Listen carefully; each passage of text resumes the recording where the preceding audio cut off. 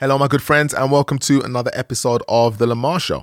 So today's guest has had such a career. This one's a long episode, but justifiably so. I mean, his career from his humble beginnings to the heights of the music industry is really something else. It begins in Kenya, involves a priest, Chris Blackwell, and Bob Marley, amongst others, and somehow reaches a pinnacle with Robbie Williams and Angels. A story of success and relationships, and a perfect example of how to navigate not only the music industry, but life and the opportunities it gives you. His name's popped up in a few of my previous episodes. This week's guest is Tim Clark. Let's do it.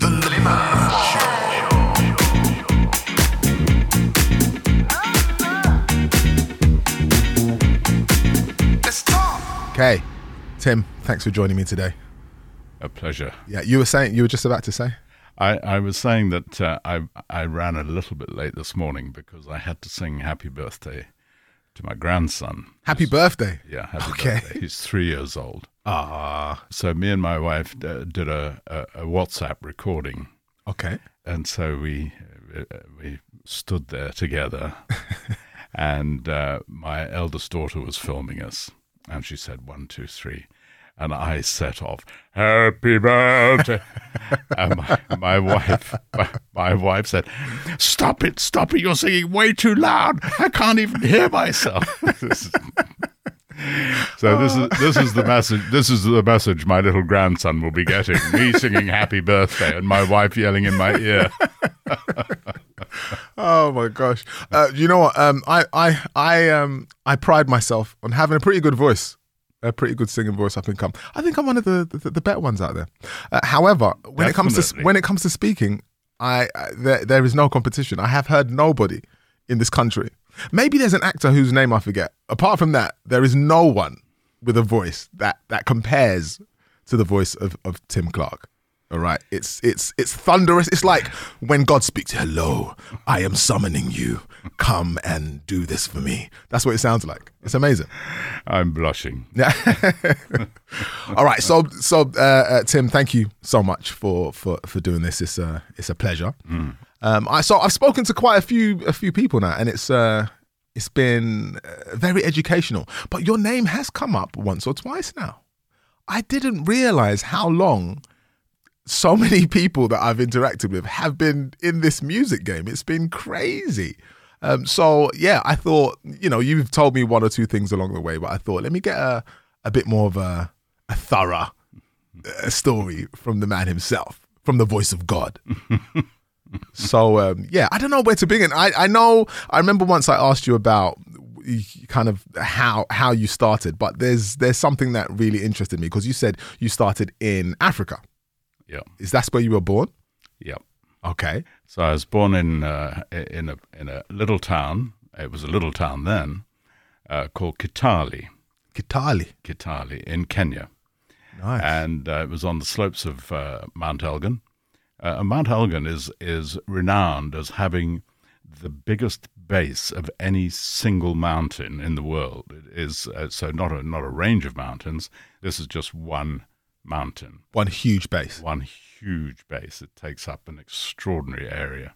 And it was a volcano, of course. And it's on the edge of the Rift Valley. So I was born there. My parents were missionaries. Nice. And so actually I was brought up in a fairly remote part of northern Uganda. As I say, my parents were missionaries. And they first went out there in 1930. 1930. Yeah. So I suppose it's true to say that I'm a child of empire. Okay, yes. You are. with all that entails. Yeah. But my parents, I remember, this is a quick aside here. Yeah. I remember going to Mozambique with Robbie. And we were going on behalf of UNICEF. This is Robbie Williams. Robbie Williams, Yeah. I beg your pardon. Yes. And it was on behalf of UNICEF. Okay. And so we made this trip to Mozambique, and it was really to highlight the incredible impact that AIDS was having on that country. Yeah.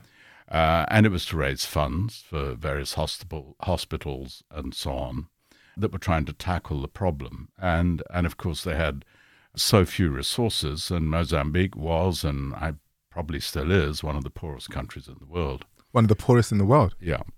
So, although I think they've just found oil, so maybe that might change. Maybe it won't be poor, that much poorer for too much longer. So we went to a refugee camp. It was a very small area on sort of the only hill for miles and miles around. Okay. And it was the time of the great floods in Mozambique. Mozambique has 4 huge rivers that flow through it to the sea. And when there are rains inland, if those rivers burst their banks, it's like the sea has just come in. The floods were extraordinary. At any rate, I saw a crowd, and I thought, oh, what's happening over there? And I went along and suddenly realized that it was a couple of Americans. They were American evangelists. Oh, okay. And they were preaching hell and damnation. Oh, wow. Hell and damnation. At the refugee camp? At the refugee camp, to these people who had nothing, who had lost everything. Oh. I couldn't believe it. I simply couldn't believe it. At any rate, the point is that my parents actually were Church of England, if you like, but my parents taught love. Yeah. They taught this is about humanity, and humanity has to be about loving one another. Correct. And so that's really essentially how I was brought up. Okay. I was very lucky to have spent my childhood in East Africa. I went to school in Kenya. I was very lucky to have spent my childhood in Africa because then the wildlife was just everywhere. Yeah. It was an exciting place to be. I loved the people. Yeah. And my parents were very quickly accepted by the people. Yeah. And actually my father became an elder of the tribe, nice. which was actually a real honor, extraordinary honor. Yeah. And so that upbringing had obviously a huge effect on my outlook on life. On life, yeah. I guess I came back, or came to England. I didn't come back to England. I came to England. I was going to say, so you had when you're just about to say it. When did you come here for the first time? What age were you? 18. So you were in Uganda and Kenya. Uganda and Kenya. Yeah. I've been to Uganda. Actually, I've been to Uganda once. That was very, very nice, actually. So you were there for 18 years? I was there for 18 years. Straight? Yeah. We came back for one holiday, I think, to England. In 18 years? In 18 years, yeah. Could you speak the language? I could speak Swahili. Oh, man. And Karamojong. Oh, whoa. And Karamojong. You see, with your voice, you're like, I can speak Swahili. And it's like, no, you can't. You lie. Say hello in Swahili. Hamjambo. Habari yako. Oh, my. So he can. He's not lying. I thought he was lying. He's not lying. I can. And in Karamojong, it's yaya. Yaya. Yeah. Okay. And then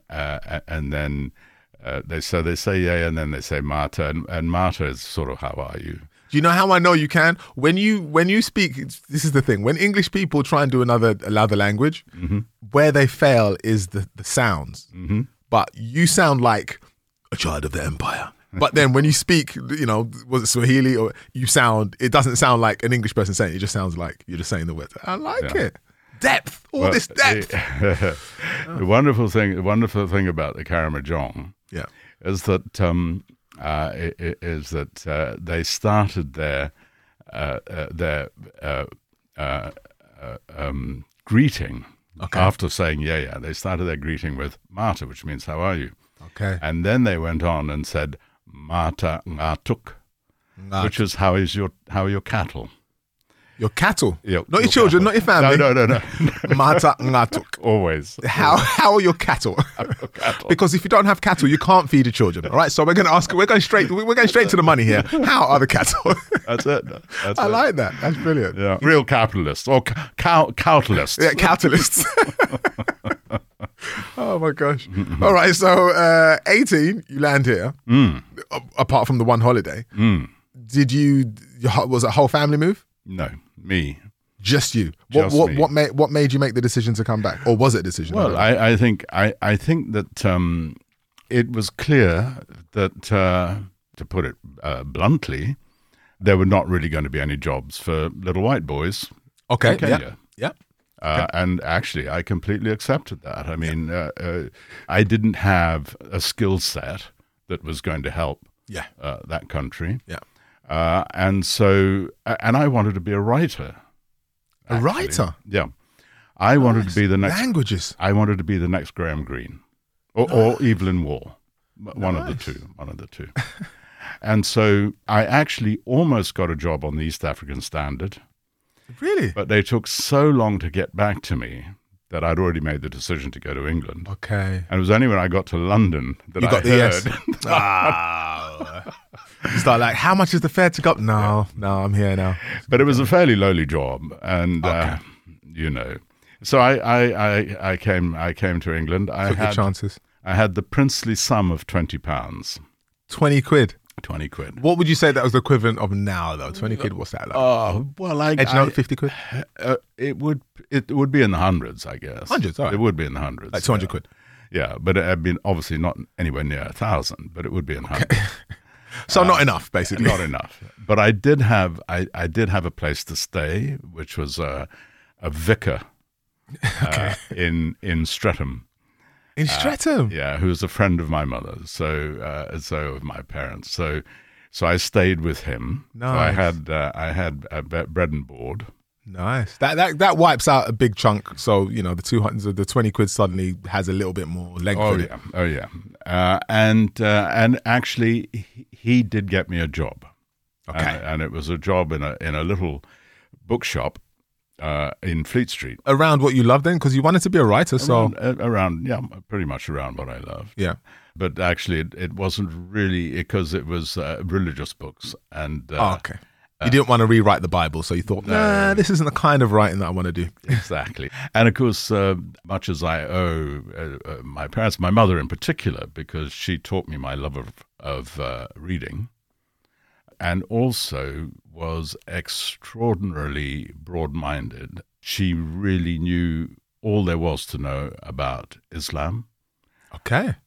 She had started actually her missionary work in what was then Persia.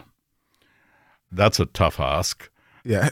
Trying to do Christian missionary work in a really strongly Islamic country. Yeah, that's going to be a challenge. That's going to be a challenge. Yeah. What exactly was the job of a missionary? Like, how did they arrive at that post and follow that? Was it just a choice, or My mother explained it as having a sort of a visit from Jesus. Okay. And Jesus appeared to her and told her that she must go out and spread the word of God. Okay. And actually, it's as simple as that. Okay. So it was a calling. It was a calling. Yeah. And so she wanted to take the word of God to people that didn't know about God, had no way of knowing about God. Okay.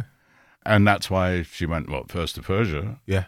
And then to Africa. Yeah. So with that then, and while she was there, that's when she then learned deeply about Islam. She learned a great deal about Islam. Okay. She studied it. She learned a great deal about Hinduism. She just broadened her whole scope. Okay. It led to a lot of interesting discussions with me in my later teen years. Yeah. I think that's healthy. You're gonna question, but sure. If anyone's well versed for the answers, it's your mum, isn't it? Absolutely. But it never. The extraordinary thing is that while all of these things that she taught me led me to question her faith, yes, it never led her to question it. Yeah. She was so resolute, believing in Jesus Christ. Yeah. That her faith was never ever unwavering. Yeah, unwavering. It's like my mother and father are both pastors, so I understand that whole dynamic. Yeah, cool. All right, so in the shop, the wrong kind of bookshop, and then. Well, then I fell out with the vicar. You told him to do one. I 18 and I was discovering London. I have to say, I was just scared. I was so scared of London. I remember Why? One of my first jobs, I just couldn't believe the numbers of people. Okay, you're coming from it, yeah. and all of these people and they're rushing around and busyness and so on. And I was scared to ask people for anything. And I remember being one of my first jobs at this bookshop was to deliver a parcel to an American customer at the Regent's Palace Hotel. And I walked in, and there were sort of 4 reception desks and people milling around. And I just stood there, shaking with fear. Where do I go? Who do I ask? What do I do? I mean, honestly, talk about a little green, scaredy boy. I lived in Nigeria for a while, and when you go to the village, you realize how much smaller it is, but how much of a community there is. And I think the biggest difference I noticed coming from being born and raised here and going back for a bit was the sense of community. Like you go around, but you might greet your elders. There's a level of respect and hierarchy, and there's a bit of conversation in the day. You know, whereas over here, obviously because it's much more multicultural, you don't know who's who. So you're not. There's not that whole greeting, that whole sense of community bit, unless. Apart from on your actual road that you live on, it's not really there. So I can imagine for you, 18 years away, and then you come back and you're having to figure it out all yourself, and everyone's a stranger. It must be kind of daunting. Scary. Yeah. Daunting is the right word. Yeah. Daunting is really the right word. Cool. So what was your job route then? So you went from... I stayed there for a little while. Then I got another job. But I was beginning to enjoy London, and I was beginning. Who was she? I'd like to say there was a she, but there wasn't at the time. I was too scared. But I wouldn't go into a pub on my own. I wouldn't go into a pub on my own. They were just the scariest of places, But however, gradually I got over it. Gradually. I got to make a couple of friends, and then I sort of stayed out late once in a while, and I didn't go to church, which of course, coming from your background, was the biggest sin. And especially as I was staying with a vicar, and if you're living in a vicar and you're not going to church, then I don't think you're gonna. I can understand his point of view now. Yeah. But the funny thing is that my mother came back, and this was about 2 days before our explosive row. She came and stayed with the vicar too. And I came back from work, and I remember the vicar and his family used to sit in the parlour watching a little black and white television of an evening. And I just didn't enjoy that.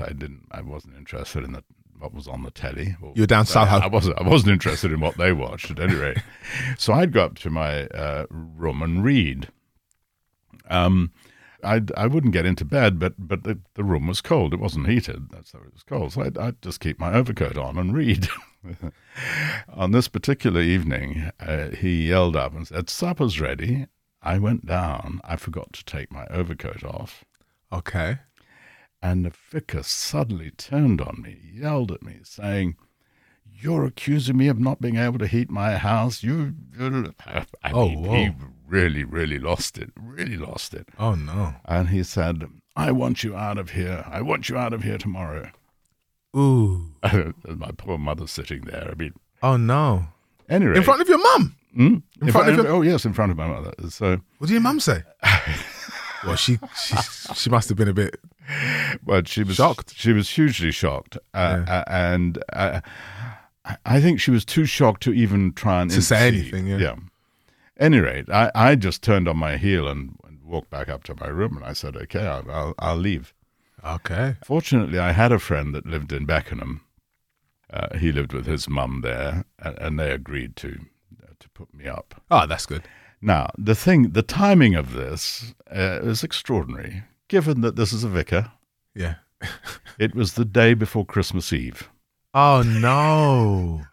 Oh man! Wow. And so I moved out on Christmas Eve. I went to stay with these friends. And my mum and I, and my sister, I forgot to say my sister was staying there too. Okay. So my mum and I. Did you kick your sister out? No. My sister. Just you? My sister was good as gold. No, just me. Okay, just you. Oh my gosh, the rebel. All right. And so we arranged to meet on Christmas Day to exchange our presents, and I caught the bus from Beckenham. He kicked you out, like literally held it, like couldn't even wait till. Yeah.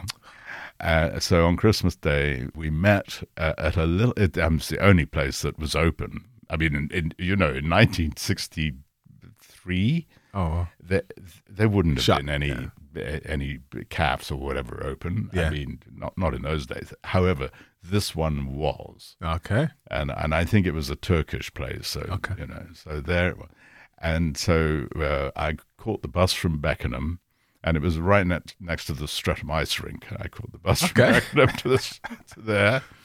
My mother and sister walked down from the vicarage, which was kind of just around the corner in Streatham. And we met there and exchanged our prezzies. It's kind of like bittersweet though. It's like, yeah, nice that we're doing it, but calf. Well, why did he kick me out? The thing is, it did make me then grow up pretty damn quick because then I really had to stand on my own 2 feet. Okay, and I still didn't really have any money to speak of. I was going to say, did the 200 run out by then? Sorry, 20 quid run out? That. I mean, fortunately, I still had a job, but yeah, but it had run out. All right. And it needs must. When your back's against the wall, that's when you make the biggest decisions in your life, really. Absolutely, absolutely. So then I stayed with my chum for a little while, but of course I couldn't take their hospitality for too long. So I moved into a boarding house in Earl's Court. Oh man! And I was on the top floor of this boarding house. It was run by a Welsh couple, wonderful characters. He was thin and wiry. She was really big and fat, and she couldn't get up the stairs. Any rate, I paid £3.50 a week, and I got full board. So I got breakfast and dinner. For £3.50? For £3.50 I'm not. Can you even buy that in like a Starbucks or anything now? You can't buy coffee for that. No. Jeez. And I was earning £7.50 a week. So like half your wages. Oh my gosh. And I was working for Minnesota Mining and Manufacturing Company. Mining and manufacturing? Yeah. But they actually, what they made was Scotch tape. They made sticky tape. So where does the mining come into it? Well, in Minnesota, I don't. Wow, all right. So there I was. And then, life, I mean, it was the swinging 60s. Life kind of took off. I had no money, but... Don't matter. You don't need money to have fun sometimes. Well, I mean, when you think that a pint of bitter was 9p, I mean, it was not that tough. Yeah. However, there was a point at which I really started to get fed up with my job. Okay. And I was in the mining company. Yeah. I was still writing. I was still up in my room, right up in the attic. I was still writing, trying to write. Were you submitting stuff to people there? Oh yeah. Okay. And I did have a couple of things printed. I actually had a couple of things printed in a wildlife magazine because I wrote about wildlife. It's not what I wanted to write about, but I wasn't bad at it. Yeah. Because of my upbringing. And so I carried on writing. But what I wanted to write was that novel. Yeah. And about? It had to be a novel full of really believable characters, and I never, ever quite got as far as developing what I felt was a really believable story. Okay. And it was during this time that actually it kind of dawned on me that, first of all, writing was a very lonely profession. Lonely. Lonely. Was you in the attic writing away, trying to catch this idea? Yeah. And all my mates were down the pub. Oh, that 9p's calling you. But then I realized that actually I was missing one key ingredient. Which was? Catholic angst. Catholic angst. Catholic angst. Okay. You see, there are fantastic Irish writers. Yeah. Catholic angst. They're full of Catholic angst. Yeah. Graham Greene, what was he? Yeah. He's a Catholic. Yeah. Evelyn Waugh, what was he? He was a Catholic. These guys plumb the depths. Graham Greene was overcome by depression on many occasions. Yeah. I had none of that. I was a happy-go-lucky, cheerful chappie. Yeah. I was never, ever going to be able to write like them. I realized because it has to come from a true place as well. It has to come from a true place. You can't just inject it in like, oh, something. What would they say? It's got to come from it. Yeah, it's kind of like the torn artist. Breakup songs touch people more than continuous lovey-dovey. The world is good songs. Absolutely. So yeah, absolutely. It is. And it doesn't. It goes right across the arts. It's not just writing. It's music.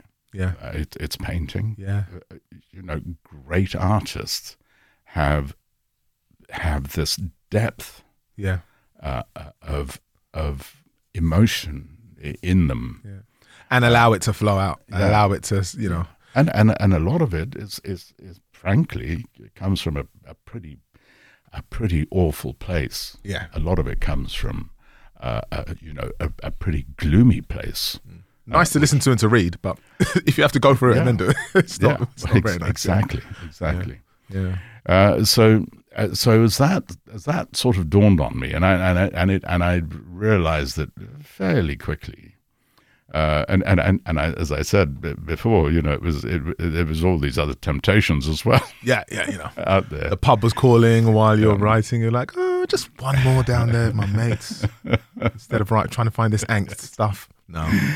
But then I lost my job, and in truth, I deserved to lose my job. You weren't committing. I wasn't committing. All right. And so then I really had no money. I mean, I absolutely had no money.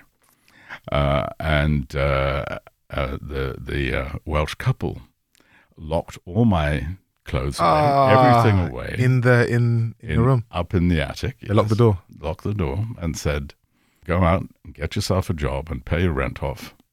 And then you get your stuff back. Yeah. So now you had no money and no clothes. I had what I stood up in. And so I hadn't paid them for about 3 weeks, so they were getting pretty shirty. All 12 quid of it. Yes, absolutely. And the funny thing is that it was the wife that sent her husband upstairs. Okay, and he was so apologetic. He was full of apologies because he was thin and wiry. He thought, "Don't push me down the stairs, please. I'm really sorry, but I've got to close the door. But please, she sent me. Please don't touch me."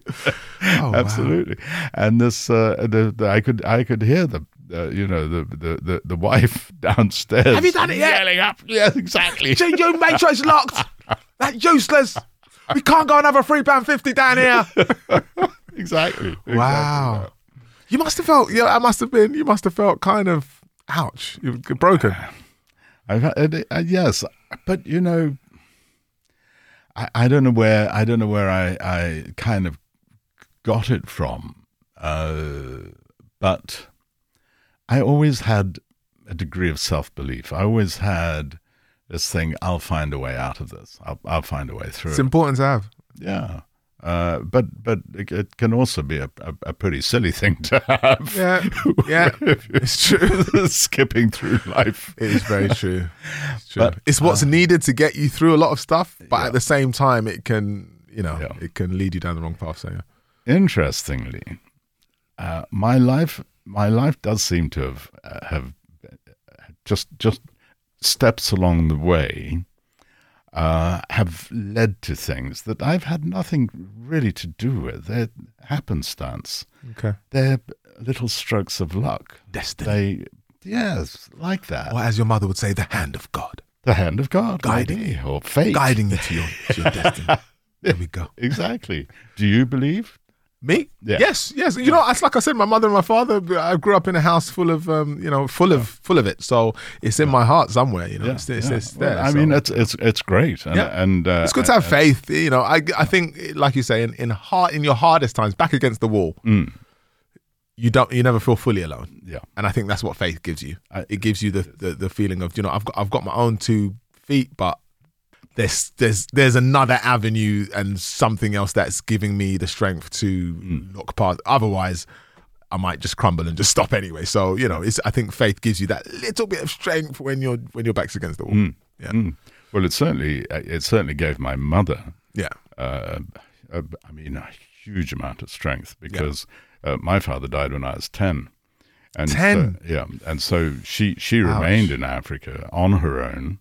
Yeah. In pretty poor circumstances. I mean, she talk about being as poor as a church mouse. I mean, she was poor, and working for a missionary society that paid her very little, and didn't look after their own terribly well. And she didn't question. That's all. She didn't question it because she was there doing God's job, or she was there for Jesus. But my word, what strength that gave her! I mean, she sailed through everything, remarkably. I don't share my mother's faith, exactly. But when things happen in one's life, for which there's no real reason, it's fate. It's what is it? Yeah, it could be the hand of God. There we go. Yeah. And so this particular opportunity, call it fate, was when I went. My mother by this time had returned. She'd actually come back from Uganda and was living in just the top end of Ladbroke Grove in a little flat there. So I went to visit her, and somehow I went to Harlesden Labour Exchange. Now, don't ask me. I can't even remember how I got there. Don't ask me how I got there. But I went to Harlesden Labour Exchange, and they offered me a job in a tiny little record company called Island Records. Oh, no. And it At was the Labour Exchange? Yeah. And it was a job as a storeman. I mean, as the postboy, as the one that packed up the records, and so on. Wow. And at the job exchange. That's like going down the job centre. Yeah. And they gave you a job in Ireland as a... Wow. Well, they sent me for the interview. Well, sent you for the interview, yeah. And Island Records at that time, I mean, it was tiny, but they had an office. The head office, Chris Blackwell, worked out of an office in Oxford Street. I love these humble beginnings. I love this stuff. I love it. So go ahead. But the store, if you like, and the sales bit of it was in a condemned end of terrace house in Kilburn, and that's where you were, and that's where I was sent. And the store was in the basement, and it was on top of that, and it was this damp. Is the house you're like, oh no, and you're in the basement. Oh, great. And it really was damp. Oh no! And during the winter, I just had a persistent cough and cold. I mean, it just never left me. And that coat that you did that got you kicked out of the Vickers, you had that on. Jeez, I probably did, as a matter of fact, because I'm not sure I'd have been able to have afforded a new one and all that. And that's after you managed to pay back the other people to release your clothes. What a journey! So I started there, and that would have been 1965. So I'd been in England for about 2 years by then. And Island Records was my start in the music industry. Were you even into, was that on your radar? Because so far it seems, you wanted to be that writer. Obviously you realized as time went on, that wasn't really going to happen or in the way that you wanted it to happen. You enjoyed music just like anyone else? Yeah. I love dancing. Yeah. I love dancing. My style of dancing was a cross between Mick Jagger and a Maasai, leave up and down.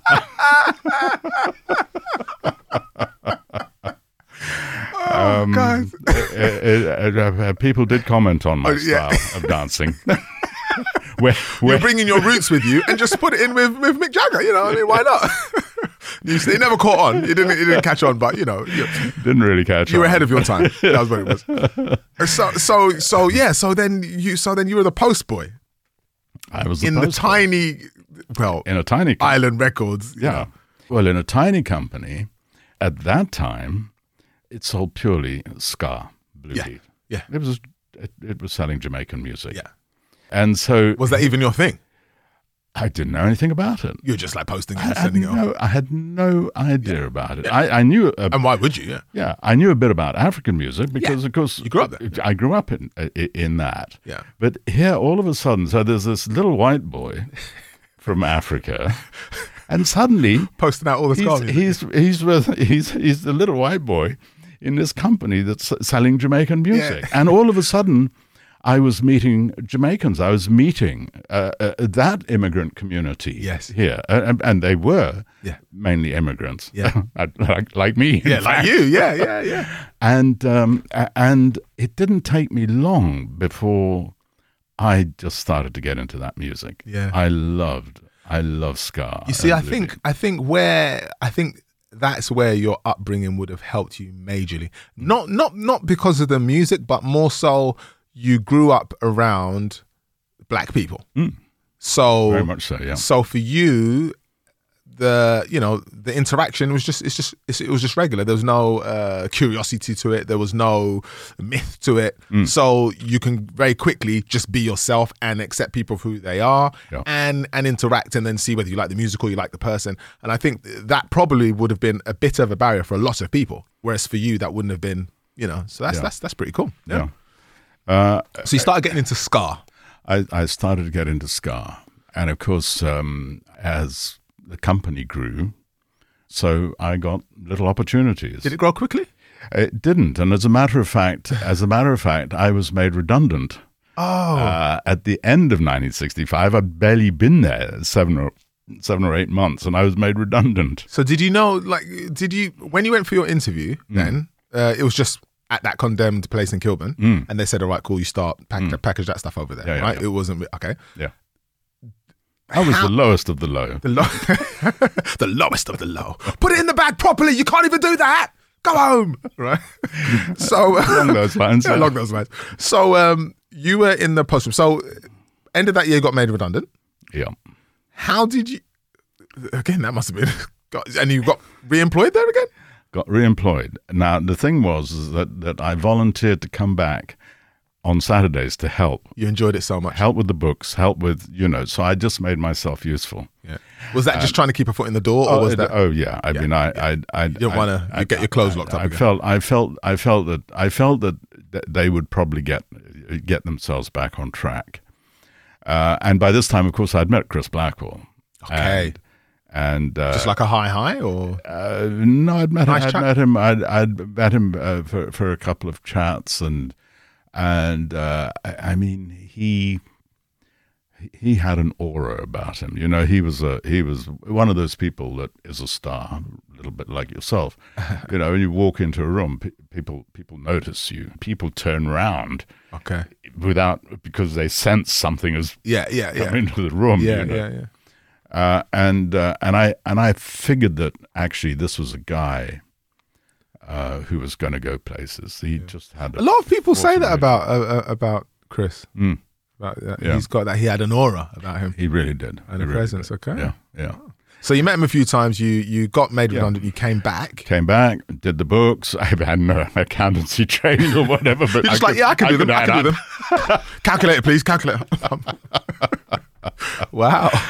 So I did all of that. So you ended up doing the books for a bit, yeah? Yeah. And then? So I was doing the invoicing basically, and sending those out to the record shops, etc. Okay. And then they started to get back on their feet, and so they said, "Oh, we need you back in the stores, so come and join us again." Oh, so while you're doing the books, you still weren't employed?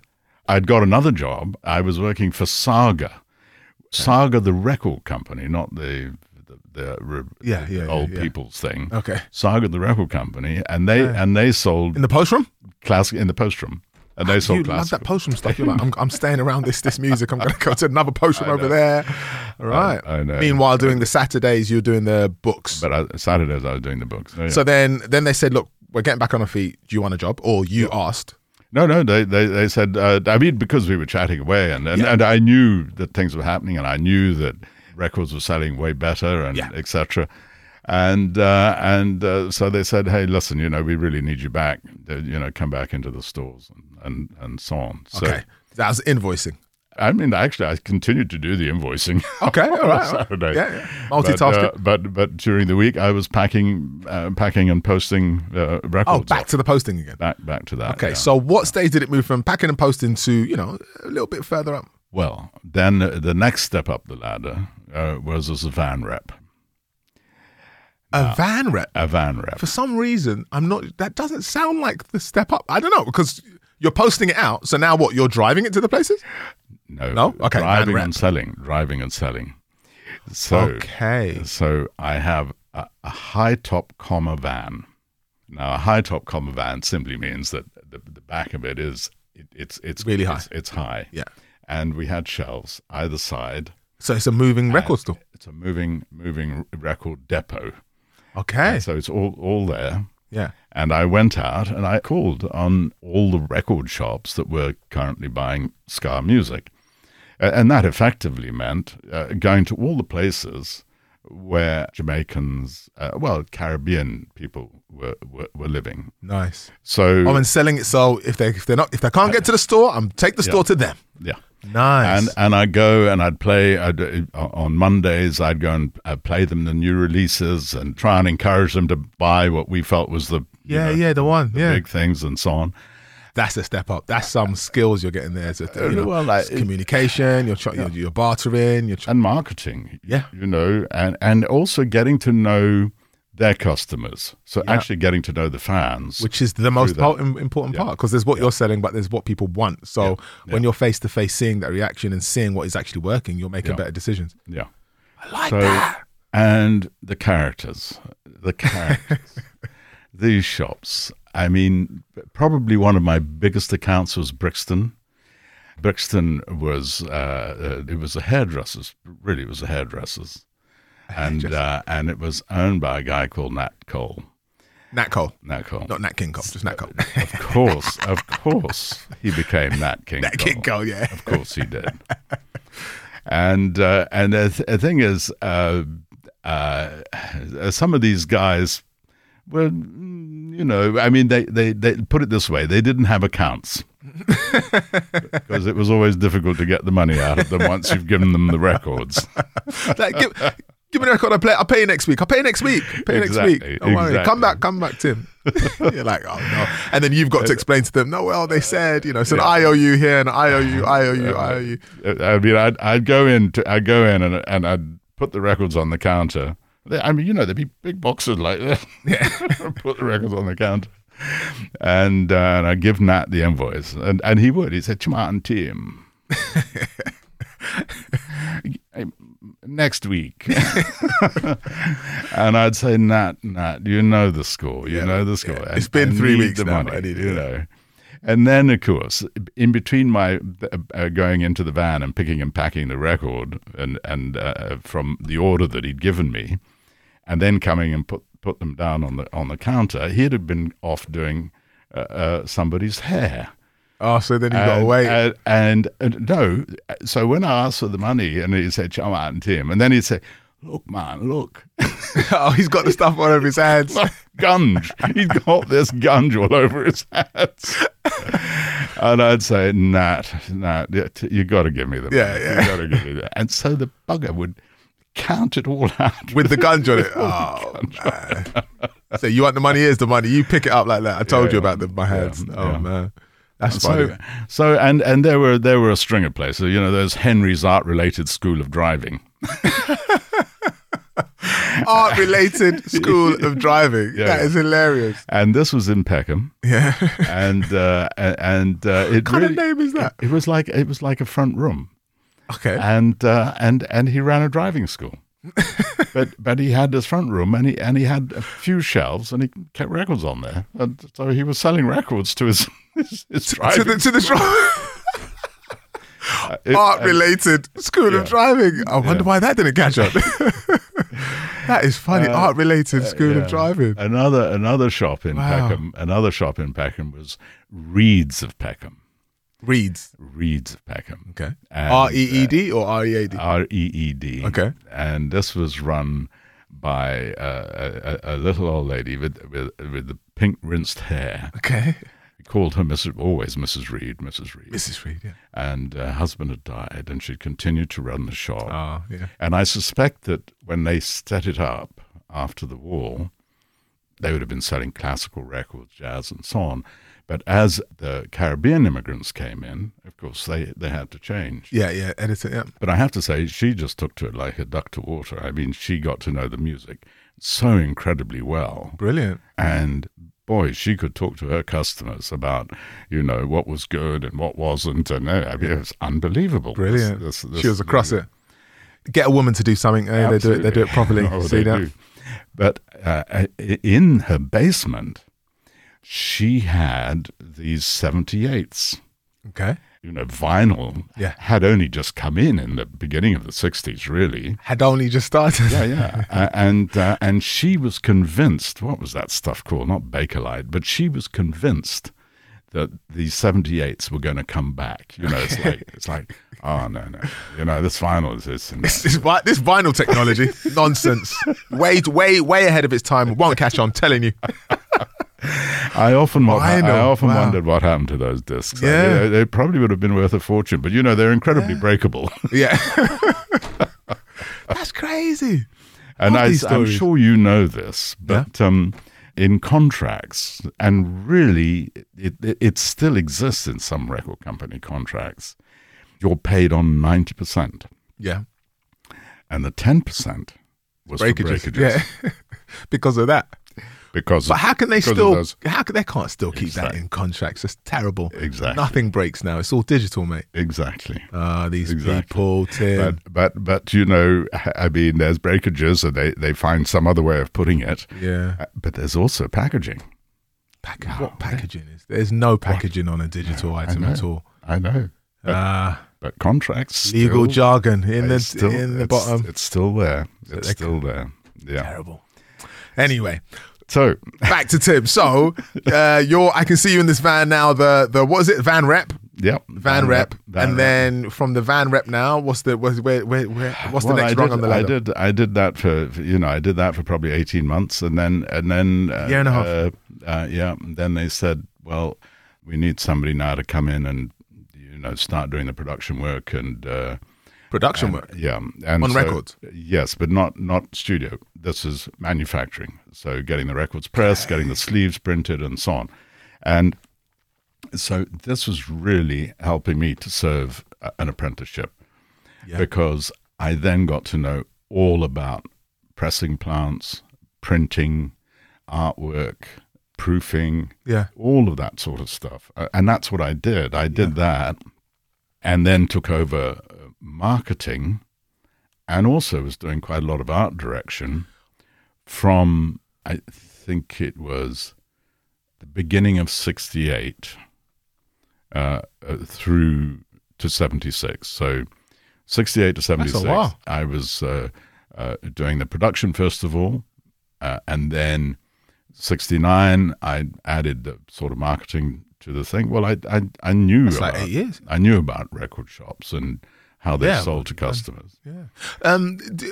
Did all these promotions and all this movement through the company, was that sanctioned by Chris, or was that was it you were having discussions and people at your line manager, whoever it was moving you up the ranks? No, it was actually Dave Bettridge who was Chris's became Chris's managing director.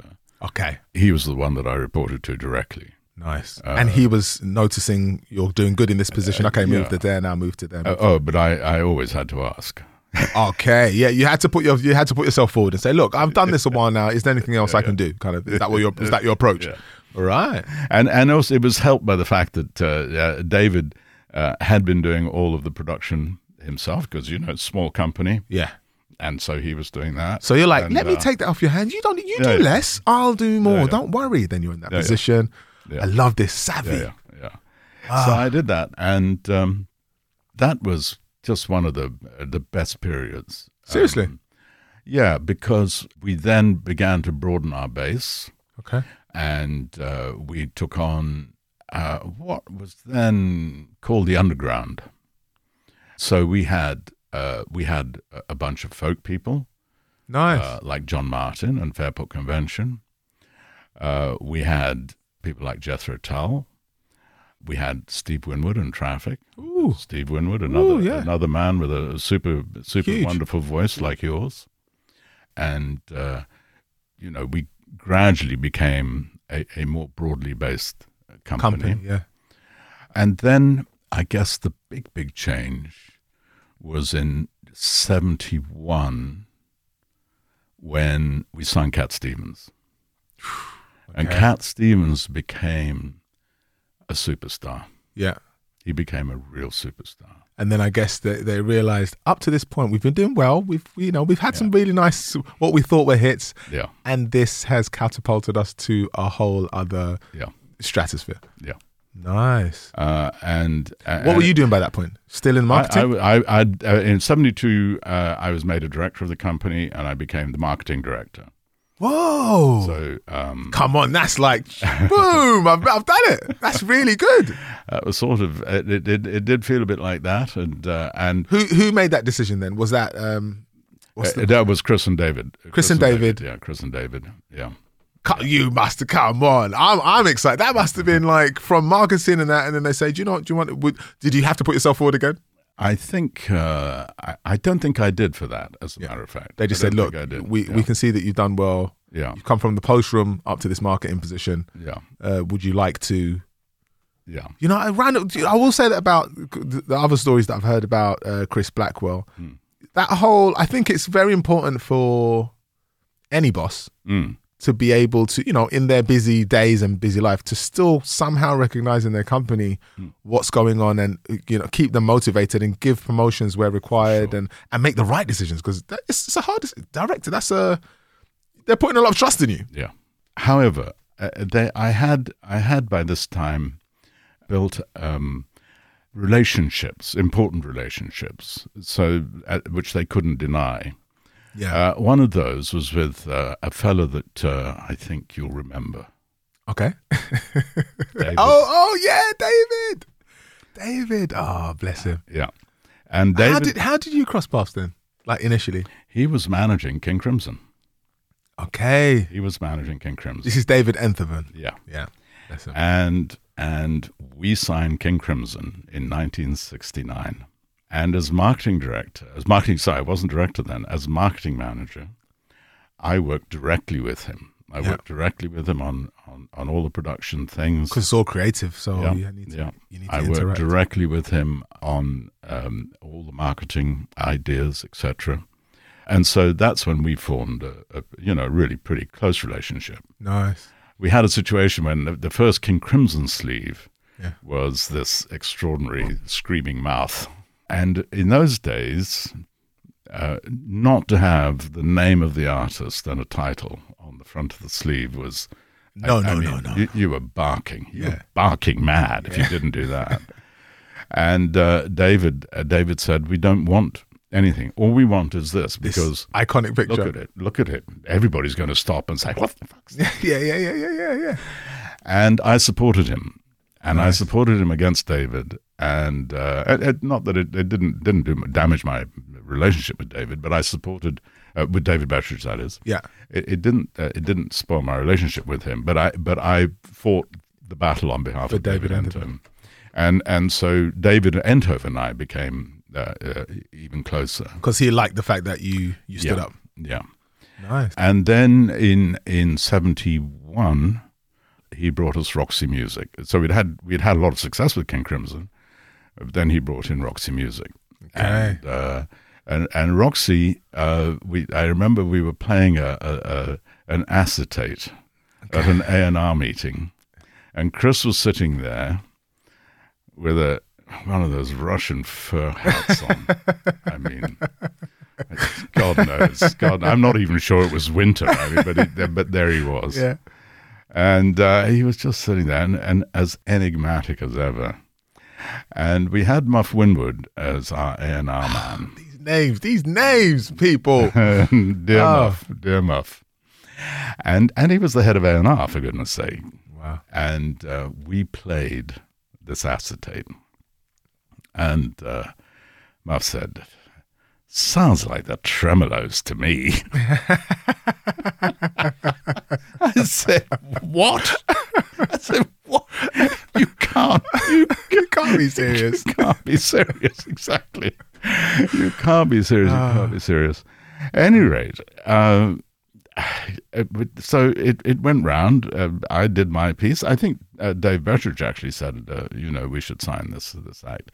I was going to say, in those meetings, because although you're feeling very, very comfortable in those meetings now because you've been there for years, so but in those meetings, just everybody gives their opinion. Everybody gave their opinion, but there was a pecking order, and Muff was at the top of that because he was the A&R man, and then of course it had success with Spencer Davis Group and so on. Yeah. And how many people in the meeting? I would think there was probably 6 of us, 7, 6 or 7. All right. Yeah. Chris didn't say a word. And we went on to the next artist, whoever that was. And I'd already negotiated with David a deal. Oh, they didn't know this? Chris and David Bettridge were aware, but Muff wasn't. Muff wasn't.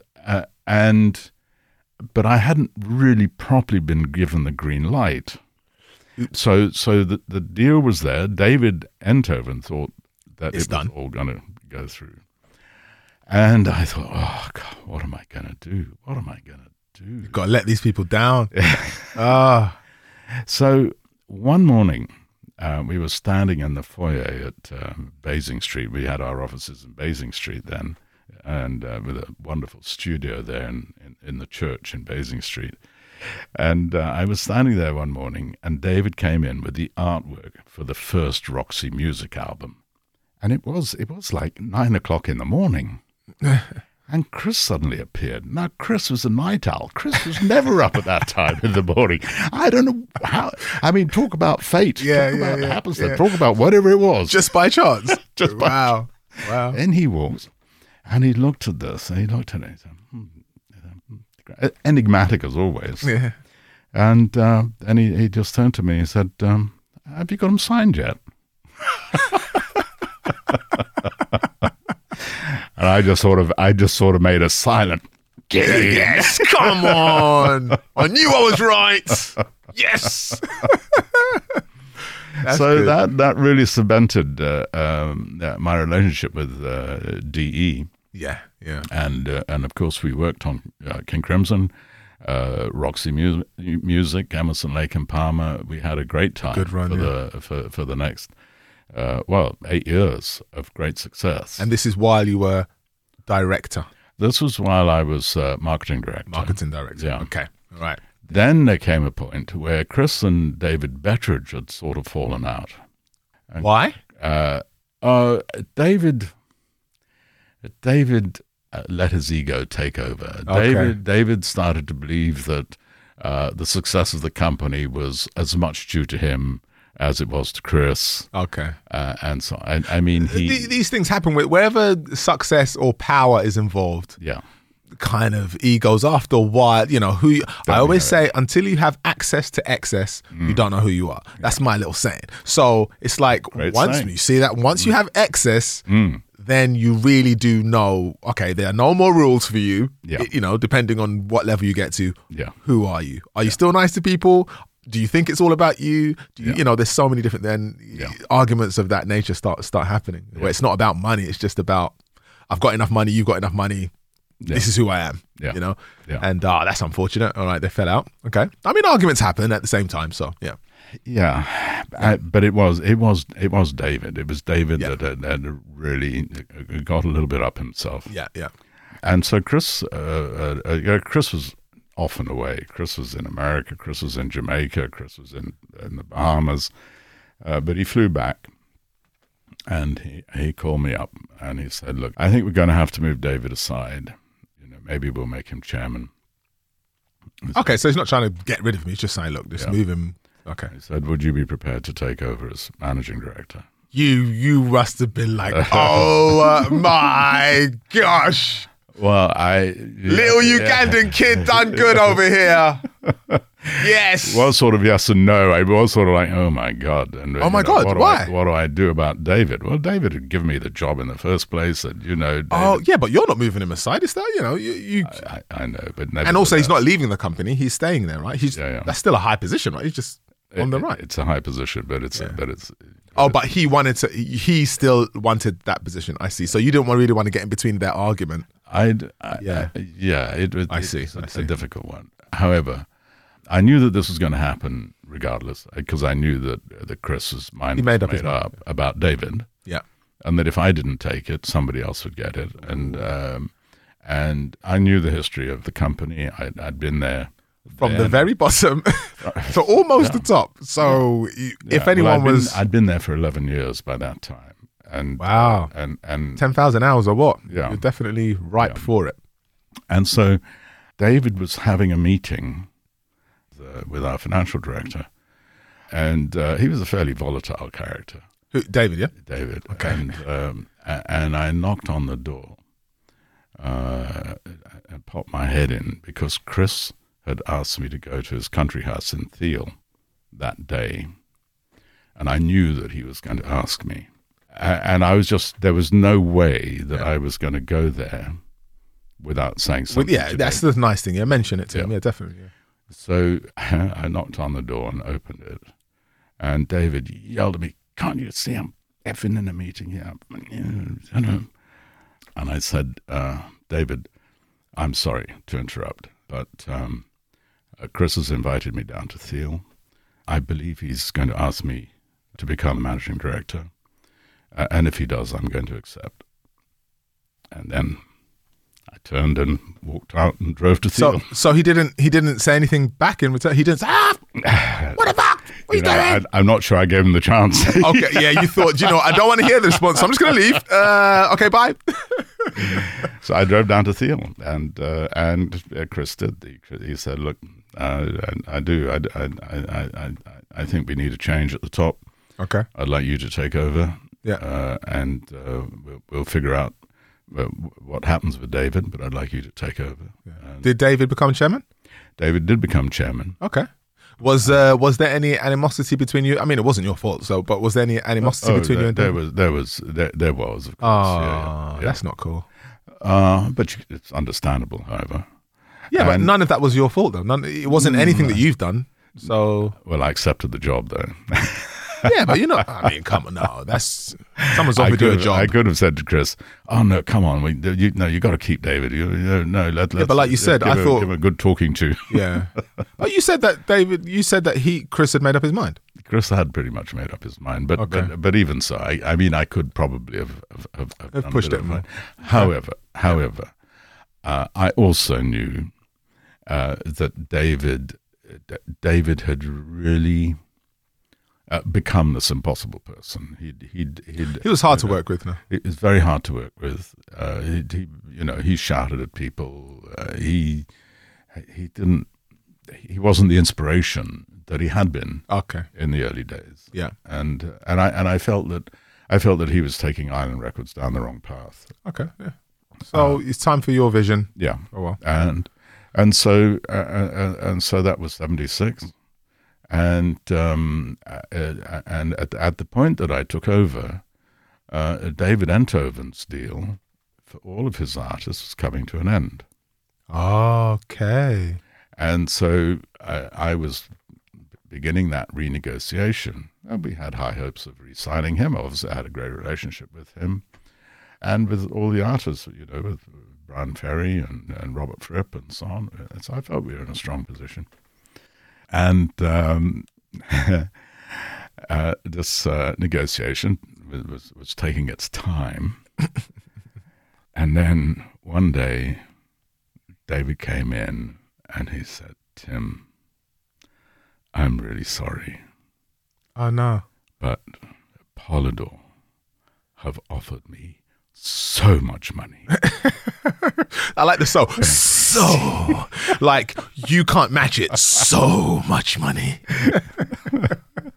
We were never going to match it. Oh We were wow. never going to match it. Yeah. So they all had to go. Yeah. So there was my old mucker and mate, Oh. this chap that I'd worked with for 8 years. He did the dirty on me. Just after I'd taken over as managing director. He All gone. But I mean, not for a small sum. For a sum you couldn't match. So we couldn't have matched fair it. enough, you know. We could never have matched Wow, it. the big guy buys out. You know. Yeah. Ah. So, but also at the same time, I hadn't actually realised that. I mean, David and I, we'd go out for a long lunch, and we'd do the things that one did in the 70s, have long lunches with bottles of wine. And so on. Yeah. What I hadn't realised is that David actually had a worse habit. Yeah. And It was more than one or two. It was more than one or two drinks. Actually, it became not really the drink, but it became the drugs. Yeah. And it was cocaine and then heroin. Yeah. And by 1982, 83, he'd lost everything. He'd lost everything. He lost his company. Oh. He lost his house. His House? home. Oh yeah, he lost everything. He lost his marriage. Lost absolutely everything. And he was living in a little 1-bedroom flat. I mean, it was just one room in Earls Court, and I'd never lost touch with him. I'd always remained friends. Oh, that's good. That's nice. He actually went to see an old colleague of mine at Ireland, Tom Hayes, I'm also great friends with. And Tom took him off to this rehab centre called Broadway Lodge. Broadway Lodge, yeah. Yeah, in Weston-super-Mare. And the funny thing is, it's a scary red brick Victorian building on a kind of a bluff overlooking the bay. And Weston-super-Mare, the bay, when the tide is out, is just black mud. It's forbidding. It's forbidding. Yeah. The address of this place is Totterdown Lane. Oh gosh, Totterdown Lane. So David sadly had. I mean, he, as I say, lost everything. And but he went. That's a cold place to go to. Like back against the wall. Yeah. But also, that's when you see not who cares, because sometimes, especially with addiction, sometimes that caring is not about caring, but sometimes people who are addicts, they don't realize that the people who do love them, it can be quite overwhelming on them as well. So, they can find themselves in a very lonely position. So when the people who do show their face in that time, really kind of like mean a lot. Yeah. Well, I tell you what, I went to see him in Broadway Lodge, and I took him 200 cigarettes because he asked for fags. 200, okay. Yeah. And he asked for something else, which I think cost me about 20 quid. I can't remember what it was, but it's not some sort of, a treat. Yeah. I don't think it was chocolates, but something. Yeah. Never got the money back. Oh, good. Never got the money back. Yeah. At any rate, so that happened, but so 76. But actually, I just want to skip back a little bit to that earlier part, to the beginning of the 70s when I was still the marketing director and so on, because I think one of the things that I was most proud of and really supported Chris most in was Bob Marley and the Wailers. Oh, whoa, legend. Absolute legend. Absolute legend. Yeah. And Chris, Bob was actually signed to CBS. Okay. And but they didn't know. I just don't think they knew what to do with him. And so Chris took Bob from CBS, a sort of little sub-license thing. And he said to me, because I was still doing the sleeves and so on, so I had actually art directed. Nice. The first of those Bob Marley. Seriously? Bob Marley sleeves, yeah. Come on. And I got to know Bob fairly well. Brilliant. And Chris said to me, this is a rock star, and we've got to treat him like a rock star. This is a guy who is going to be a huge star. Brilliant. And people were saying we were mad. People were saying, but, Jamaican, I mean, they just make, reggae singles and they come and go. Yeah. I mean, whatever. No, yeah. And Chris said, no, we're going to do this properly. Bit of vision. And we're going to spend the money on the sleeves like we would on a Roxy Music or Free or that's what it takes sometimes. Yeah. This is what we're going to do. And there really were a lot of people in the industry saying, no chance. You're mad. What are you doing? So we worked on it, and Chris's vision was absolutely spot on. Was it? Did you find that record initially, the Bob initially, a hard sale? Oh yeah. Because I mean, Jamaican music was not. It was accepted. Jamaican music had a huge influence on the mods in this country. Yeah, had a huge influence, and then had an even bigger influence, arguably, on punk. I mean, you think of the Clash. The Clash were enormously influenced by Jamaican music. Yeah, but it was kind of all on the underground, and it was all. There were singles. There wasn't a real proper album artist. Yeah. It was all singles. And I think Chris's vision that this man was such a star, that he saw it before it happened, was just spot on. Yeah. And I remember we put him on at the Lyceum in Covent Garden. I mean, this was really his first major central London date. And we'd managed to get everybody down there. We'd managed to get all the press, all the radio people, we got everybody down there. And Bob put on such a great show. He put on such a great show. It was brilliant. It was so brilliant. And of course, a lot of those songs, No Woman, No Cry, etc., and we recorded that. Okay. And that became the Live at the Lyceum album. Brilliant. We recorded it. Yes. But again, it wasn't immediate, I suspect it wasn't really until Exodus, which was, about 3 albums later, that things really exploded. And all that time, Chris Blackwell was like, nope, I'm right. We push as if it was the best. Yeah. I love that. Yeah. See, people just see, you think of Bob Marley, that's it, legend, period. Every tune, great, obvious. Yeah. But it was a hard sell from the beginning. Yeah, it was a hard sell. And you were there. Yeah. And I think I look back on that and I played a small part in it, but it doesn't matter. You were there. You saw the whole trajectory and how it took off and the hard work involved in getting something from no one believing to the whole world singing, oh my gosh, this is the greatest, icon or one of the greatest icons. Yeah. Brilliant. Yeah. That is brilliant.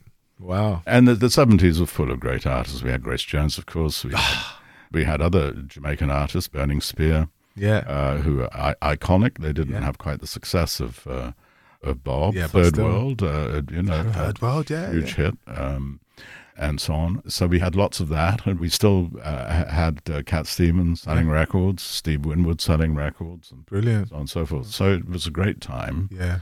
But in around about 78, punk really took off, and all of a sudden, we were the old record company. Yeah. We had rock stars who were just not part of the new. You had the right artist at the wrong time. All of a sudden, flips on a coin. It's almost like the iPad, not an iPad. What's it? It's almost like iTunes. Bang, iTunes comes, and then suddenly vinyl is now, or CD or whatever is now no longer the thing. Yeah. I think everyone faces that fate, and being able to turn on a dime is a hard thing, especially when you're a company that big. Yeah. By that point. By that point, we were fairly big. But, so it kind of just turned up on you guys then, the punk, and you're like, oh gosh, this is that's not us. Yeah. we were out of it. So you just saw sales start, just dropping. And we hadn't signed. There was a point at which we hadn't signed the right artists, but they weren't coming to us. They were going to Stiff. Yeah, because if you're looking in, you're not going to say, and you're a punk artist, you're not going to say, okay, well, I'm going to go Bob Marley and Cat Stevens over there, I'm going to go there. You're going to go, It just wasn't your time. It was Exactly. kind of the end of that run, Yeah. and you had to find the next thing. Okay. Oh, well, we did sign stiff. Okay. So we kept our foot in the door. Yeah. Oh gosh. Wow. But And you were still director at that time? I was still managing director. I stayed so 1979. Chris wanted to bring in somebody who he felt had financial nous. Okay. The thing was that Chris could spend money, Okay. and he wasn't terribly disciplined about it. He'd go and spend. Yeah. And so Chris had also started spending money on films. Whoa, diversifying. Diversifying. And there was a point at which he'd spent this money, and he'd somehow managed to divert all the royalties from Europe, well, from Germany in particular, to Nassau. And we were sitting there expecting a whole wodge of money to come in to pay the royalties to people like Roxy Music. And we couldn't. Oh. And I had to sit there with David Entove, and this was, before he'd left. I had to sit there with David and explain that, we were having experiencing a little cash flow problem. Experiencing, wow, a little cash flow, that's huge. Yeah. So the other reason, of course, why we hadn't signed anything was that I had no money to sign anything. I had no money. I had no money for artists because Chris was doing other stuff. But with was this once you became manager and director? Yeah. David Enthoven moved away from the company, well, right? he moved away, but not immediately after I became MD. It was 77, 78. Okay, so there was still a year or so. Yeah. And in that year, that's when you had to start explaining about the royalties. That's when I had to explain about. So you were never going to match Polydor on that deal? Never. No chance. No chance. No chance. No chance. Ah. But we also we weren't actually able to sign, especially hot artists that were coming. And we couldn't have signed the Clash, for instance. We you didn't have the money. Didn't have the money. I tried to sign XTC. Yeah. Who had a reasonable run. Yeah. And Richard Branson just came in and snapped it up. Topped us. We got the money. Gone. Yeah. Ah. And we didn't really. And the Nassau money never came back ever. No, or not while you were there, anyway. Not really. No, we had to. We had to figure out some stuff. We had to borrow money, and actually, Chris came back, and this would have been about 77. Yeah, and I remember meeting him, and he really did look. Pale, worried. I'd never seen him like that. Yeah. We had this meeting, and he said, I don't know what to do, frankly. Anyway, the following morning, he calls me up, and he said, listen, what we're going to have to do is do a licensing deal with EMI. And so we give up our independence, we'll license everything, and we'll get a decent check. So we negotiated with my good old friend Tom Hayes, myself. Oh, yeah. And we negotiated this deal. And it's first and Tom last. Hayes was where? At Tom was with us. He was with us. Tom was my fellow director. Cool. And it's probably the first and certainly the last time I ever held a check for £1 million. Okay. That saved us. Brilliant. So you licensed everything away. Yeah. No more independent company. Yeah. But it was only a short period. So it was only a couple of years, and then it came back again. And it came back, and and we became. So you got through that period. Yeah, and we became independent. Meantime, Chris had got into his head that he needed somebody that had what he felt was more financial nous maybe, or discipline maybe, or an ability to control him. And so he realized that he was the issue, kind of. He realized financially, at least. Yeah, he realized that. Okay. And he sort of put it in a sense, Tim, you've been with me, boy and man. And he said, when you tell me to stop spending, I don't listen. Okay. Which is fair enough. Fair enough. It's a fair analogy. Yeah, fair enough.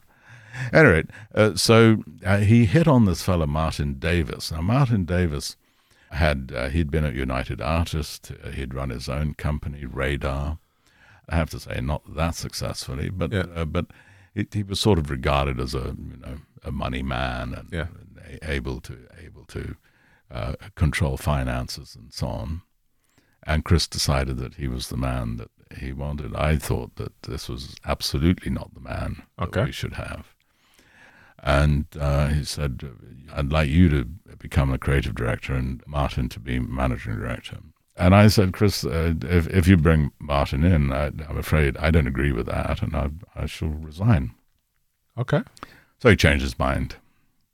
Oh, so he valued your opinion then? At least at that point. For that day. Yeah. And then that happened 4 times during that year. 4. So times. You could see that he was pushing this idea. Okay. And then we got to November, and we were having a meeting, and it was a Friday evening. I remember clear as a bell what he said. He said, "Never let it be said that I can't make up my mind. Martin Davis is not coming in." Oh, okay. So I thought, well, great. I said, well, that's cool. All right. Because we're in a really good position now. There's no reason to bring somebody like that in. But I knew that Martin Davis was sitting down the end of the corridor. You knew? I knew that, and I knew, and Chris said, "Yeah, I'm going to tell Martin. I'm going to tell Martin it's not going to happen." So okay. Saturday morning. So that day's finished. That day's finished. Friday's finished. Saturday morning, I get a call. It's Chris on the other end of the line. And it's Chris's small voice. Now, he has a range of voices. This is the humble voice. This is the humble voice. The mouse. Yeah. Hi, Tim. And you're like, here we go. Indeed. And he said, are you doing anything this evening? And I said, well, as it happens, I'm not. He said, well, do you fancy coming to dinner? And I said, sure. He said, do you mind if I bring Martin Davis? I said, Chris, look, I'll come to the dinner, but you're not going to change my mind. Yeah. Said, this guy is not right for Island Records. Yeah. So you're not going to change my mind, but I'll come to the dinner. So we went to some Chinese restaurant in the Brompton Road. And I knew that Chris never carries money. He's like the Queen. He never carries money. What's that? I've got too much of it. When you have a certain amount, you don't carry it. Exactly. So I thought, well, I'm buggered if I'm going to take anything. Yeah. So we got there. We had our meal. We had a chat, and then the bill came, and Chris said, "Tim, I said, I haven't got anything." So Martin Davis had to pay for the meal. Yeah. You knew that one. You were like, you're going to pay for this. A very tiny point. Yeah, but at least it was a little satisfying. Yeah. And so Chris then phoned me on Sunday, and he said, "Look, I really want to bring Martin in. I want you to remain as managing director. Martin will become chairman." I said, "Chris, he's wrong for the company, and I'll resign." Yeah. And he said, "I really don't want you to do that." I said, "Chris, I made it clear right from January that I resign." And so I resigned. Okay. You just had then, or you just that was it. So okay. I stayed through until the end of January, just to kind of hand things over and everything else. In fact, I stayed a little bit through January to hand things over. But then I left. Okay. And so that means then, because you resigned, you didn't necessarily have a job waiting for you. No, I didn't. Okay. But I think you made enough for someone not to lock your clothes up in a room upstairs in some. And I made and I owned my house and so on. And I still had a mortgage, but you had a place to live. No one's kicking you out. Yeah, so. And I got a payoff. There probably wasn't as much as I should have got. But I got a payoff. And then I actually had an interest in a children's book publishing company, and so I threw my thing into that. The book is still in there. Yeah, it's still in there. Nice. In there. And but that was really run. It was set up by two friends of mine, and so there wasn't really room for me to be in it full time. And I started importing wine from the Côte d'Or. Nice. All these other periphery things, all these peripheral things. Was David Enthoven still on the periphery, or that he was on the side for it now? You're just doing your thing? David at that point, he really was a drug addict. Okay. He was all right. So the path was no artist at that point. No, he was just it was on the net. Yeah, he had been cut out of his company, which he owned, but he'd been pushed out and paid off, and of course it all went on drugs. And so I did a whole bunch of things through the 80s. Before you stepped back into music, then how long were you out? Because this is Ireland, right? Yes, I left Ireland in January 1980. And then I did all these various things, including I had a spoken word company for a while. Oh, did you? Come on. There we go. Yeah, but I didn't. Voice. Why not? I should have. Tim, the voice. The voice. But, I did, the major success I had was, there was a book that came out of the Iraq War by a fellow called Andy McNabb. And he was an SAS man. Okay. He'd been captured by the Iraqis behind enemy lines, but it was the story of how he'd been on the run before he was captured. It's not Bravo 20. Bravo 20. Bravo 20. Nice. And I did that on cassette and CD. And I think it's still the only spoken word cassette and CD that's got into the Music Week Top 10. Is it? Yes. Look at that. Successes. But it didn't make me a lot of money, but it was good to have on my CV. Yeah. And Andy, So you published that? Yeah. Published just the cassette and the CD. Okay. And we had it advertised. You should have recorded it. We had it advertised on telly and everything. Brilliant. Book sales shot through the roof again. It had been number one for goodness knows how long. So the TV advert. The TV advert that we did for the cassette and the CD. Boom. Put the book sales right up the top again. Nice. Well, nice for them, but not for me. Oh, yeah, not for you, yeah. I didn't make any money out of that. I mean, the cassette and the CD didn't do badly, but really the book sales were phenomenal. Okay. But the funny thing, Andy McNabb was one of the nicest guys you could wish to meet. I always said, great guy for a killer. Don't get on the wrong side of him. That's not a good thing. You wouldn't want to. So you did like all this stuff, or publishing, etc., for how many years? That was really kind of late 80s. So in the mid 80s, I get a call from Chris Blackwell. Oh. And Chris says, Tim, I'm going to sell the record company.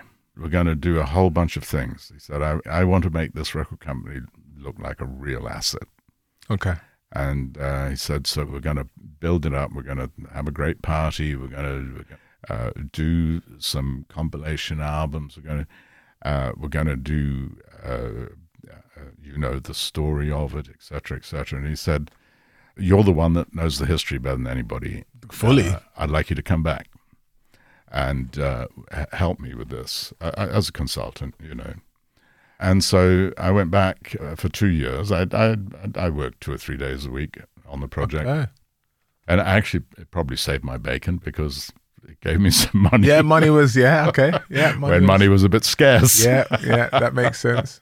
Did you look at other companies, though, when you first left? Or you just thought, I'm out of music, that's it? I just felt that I'd done everything. I'd in the punk era at the end of the 80s, I remember going to the Roxy Club. I think I was watching The Damned, and everybody was spitting at everybody else. Oh, gosh. People spitting at people on the stage, but they were spitting at each other. And I stood right at the back. And I just thought, that's not for me. What is this world coming to? That's not for me. I mean, all the great artists that I'd seen in concert, and it's resorted to people what it's reduced spitting to, at each other. Spitting at each other.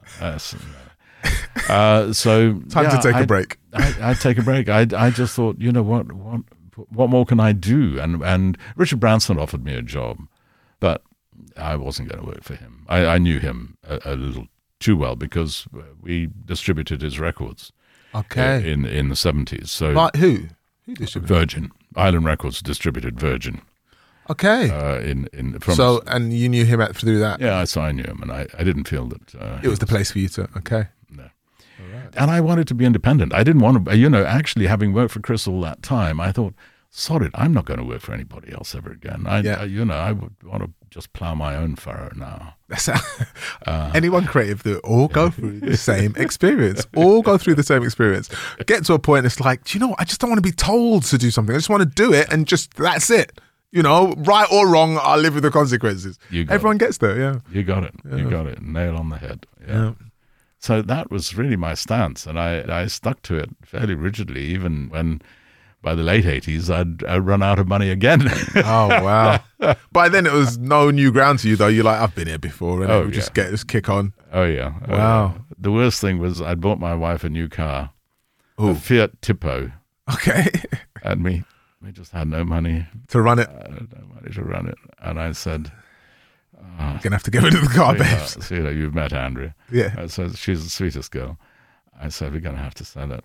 And we will replace it, but it's going to have to be at the second hand. And so we sold it, and I got a really cheap Nissan. Yeah. Which actually ran for the next 8 years. My middle daughter, had it after us. Oh, brilliant! And it still kept running, even though parked down by the Thames, it was flooded about 3 times. Still kept running. Anyway, so late 80s, 90s, I'd still, as I said, still kept in touch with David.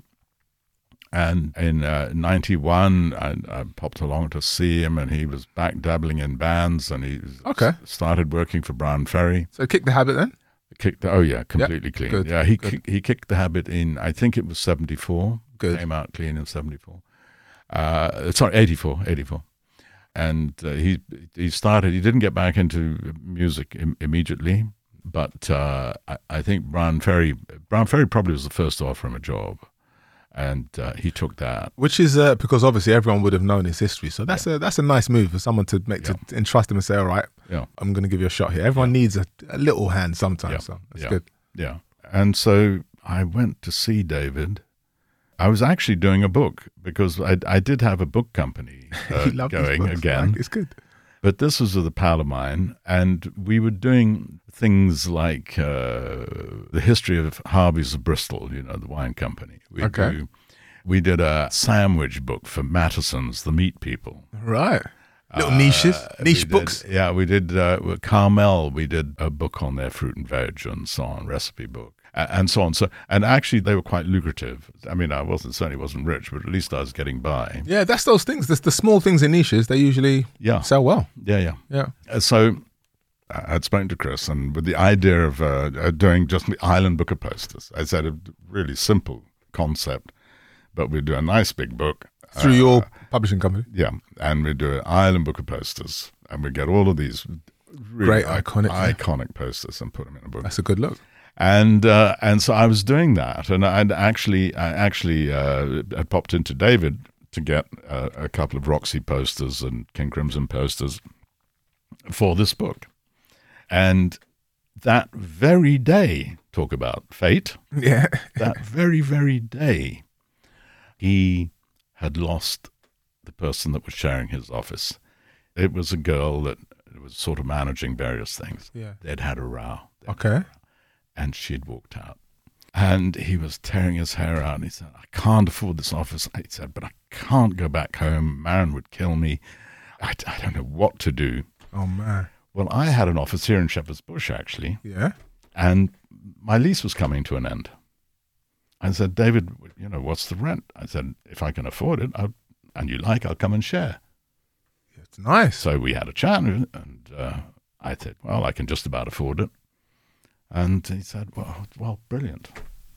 I said, David, okay, but I'll tell you one thing. If you think I'm getting into management, it ain't going to happen. Famous last words. So how long did it take you to then, after his comment, to then actually start working together management? It took about a year because I was still doing, first of all, my spoken word stuff.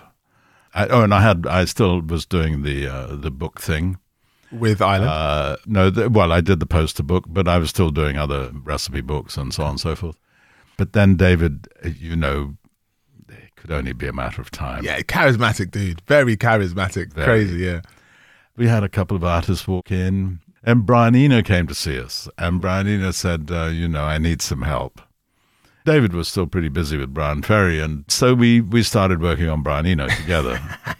The gentle road in. Yes. And Brian Eno is, the most wonderful guy, and certainly one of the most creative, but impossible to manage because his ideas come hundreds a minute. And to get him to concentrate on one thing, he'll be working on an album and he'll be going out, you'll get a deal, and then he'll say, "Oh, I've just been asked to produce the next U2 album. I'm going to do that. I got to go and do that." Oh, no. Wow. So we started to manage a couple of smaller artists. Officially? As in a duo? As in a duo, yeah. Okay. And then we got a call from Virgin. We got a call from Ashley Newton and Ray Cooper. Yeah. Ashley was the A&R director and Ray was the marketing director. They said, "We got a young guy here who manages a band and he really needs some help. He recognizes he needs some help and he'd like to have, somebody really experienced. And he'd love to meet you." The band was Massive Attack. Oh. And the manager was Mark Pickin, still a good friend, and still the manager of Massive Attack, as it happens. Nice. And Virgin actually paid us a decent amount of money to help Mark learn the ropes, so to speak. On a consultancy basis, we co-managed Massive Attack for the next 18 months. That's cool. And I think, arguably, we put them on the road. They were, DJs and so on. They weren't a live band. But on the other hand, they had artists singing with them that were. Horace Andy, Yeah. who, of course, is this wonderful Jamaican artist, as you know. And so we persuaded them that they had to do a tour. They had to go on the road. They'd had a lot of recorded, success with their music, but they hadn't actually toured. And I can remember sitting in this little cafe in Kensington Park Road, one of those trendy cafes. I think it's gone now, but in Notting Hill. And there was the three guys, so 3D, Mushroom, and Daddy G. And we were sitting there discussing the tour. The tour was all, it wasn't just coming together, it actually been booked. They'd started on rehearsals and so on. And Daddy G, who's this big, tall fella, quite forbidding. He said, "Tim, we've been talking, we've been discussing." He said, "We don't think we're ready for touring. We don't think we can do this." Oh no! And I don't often raise my voice. Hardly ever, because I think it's just permanently quite loud anyway. So there's no need to raise it. Oh, you raised it, yeah? I slammed my fist down on the table. I went, "Nonsense!" Because I don't swear a lot either, as you know. I said, "Absolute nonsense." And Daddy G was sitting on the end of the sort of sofa-like, bench-like thing. He fell off.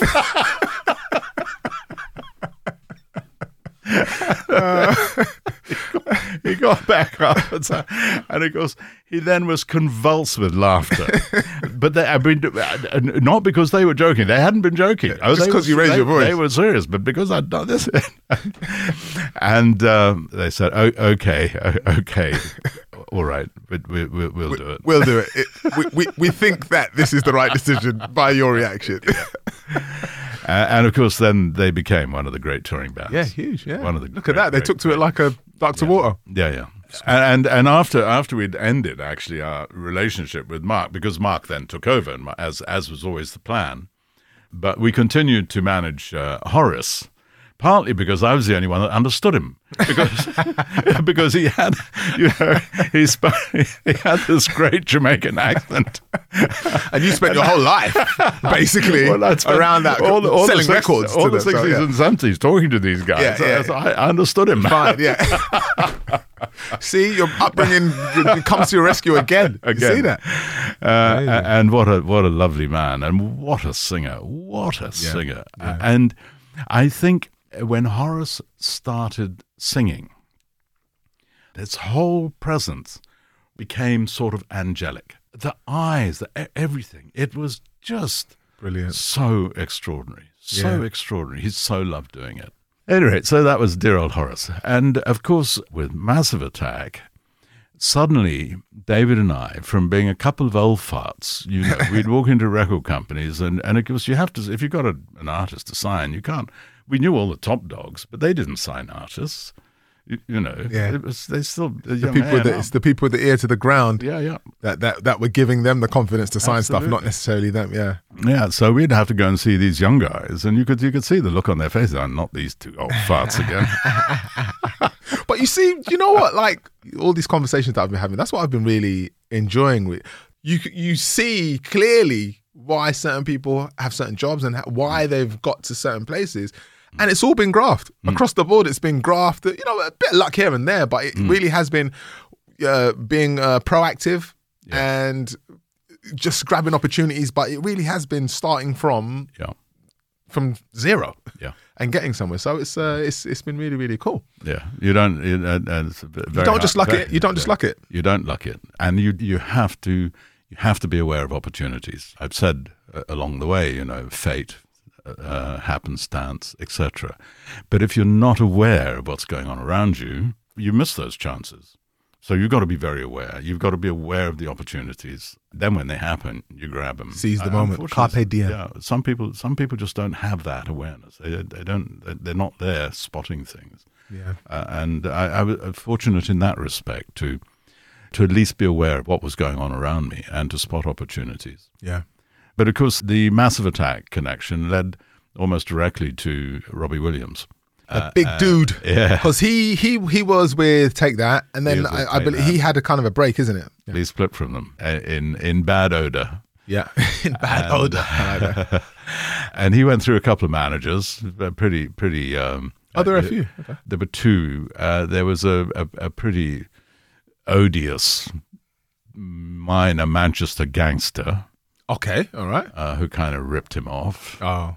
I mean, he'd left him, but then he went to another chap who was essentially a cocaine runner for a number of artists. Okay. And he fell in with him. Okay. And that's when he came to see us, and we had to get him out of that management deal. Yeah.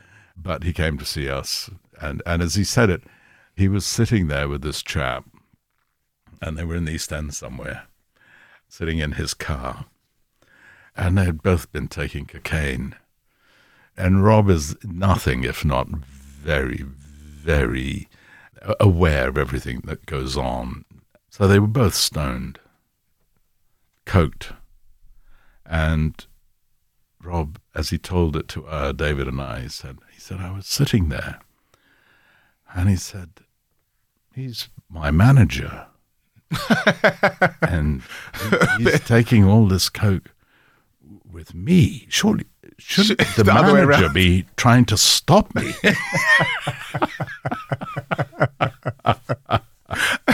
A eureka moment, like, this might not be the right combo. I think this is a friend. Yeah, he's not a manager. He's a mate. Yeah. Okay, fair enough. So then his Rob's accountant at the time was also Brian Ferry's accountant. And Rob asked the accountant, any idea? So this fella sent him to us. But Rob was also a fan of 3D and knew 3D and admired 3D. And he asked 3D, and 3D said you should go and see Tim and David. And so he came to us. He came to our office. Well, now he'd been partying like mad. He'd been partying. As you do. And he was a bit overweight, it has to be said. Yeah. But he walked into the office, and he had that presence. He's got a massive presence, yeah. Yeah, he really had that presence. Yeah. And so we sat there. We had this sort of big dentist chair in the office at the time. Okay. And just because an old-fashioned one, but and he just went and immediately sat in it. He took control. Yeah. And we chatted and we said to him, as David and I always did, we said, well, listen, you got to talk to other people. Don't just take what we've said. Yeah.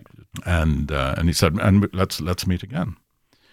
So he phoned us about a week later, and he said, listen, I'd like to talk again. He said, why don't you come to my flat next time? His flat was over in Maida Vale, and we walked in. He'd been partying. The flat reeked of tobacco, stale booze, and so on. And there he was, still overweight, still with a remarkable presence. But I mean, he was obviously not in season. Exactly.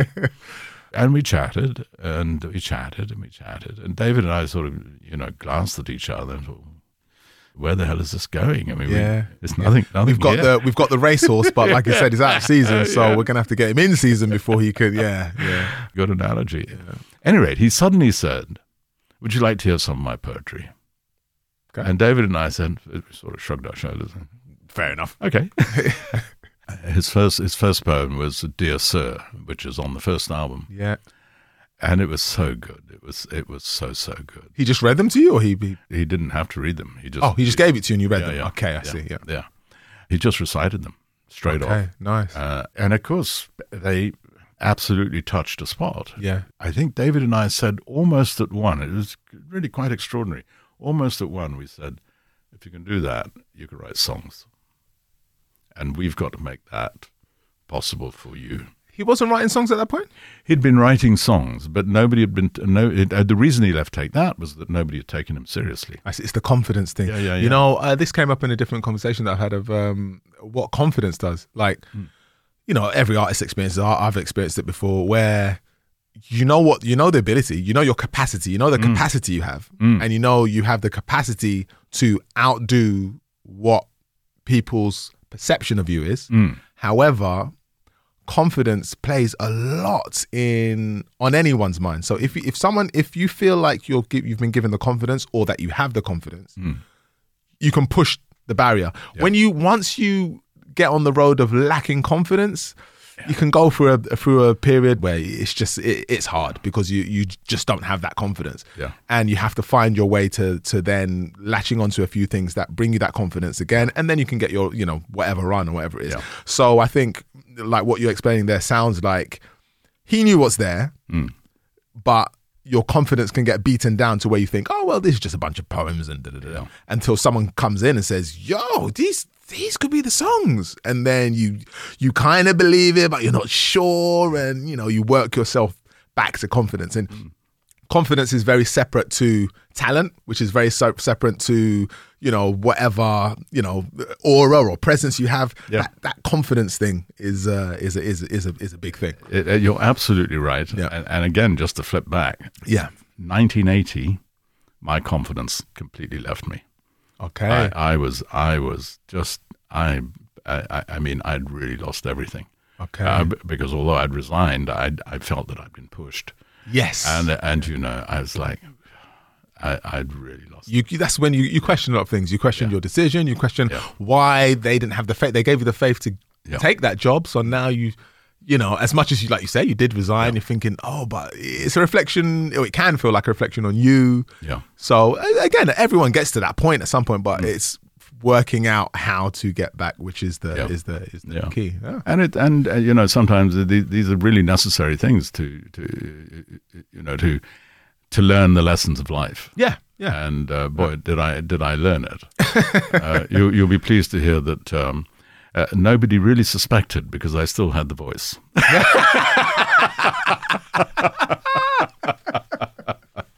Deceptions. I like that.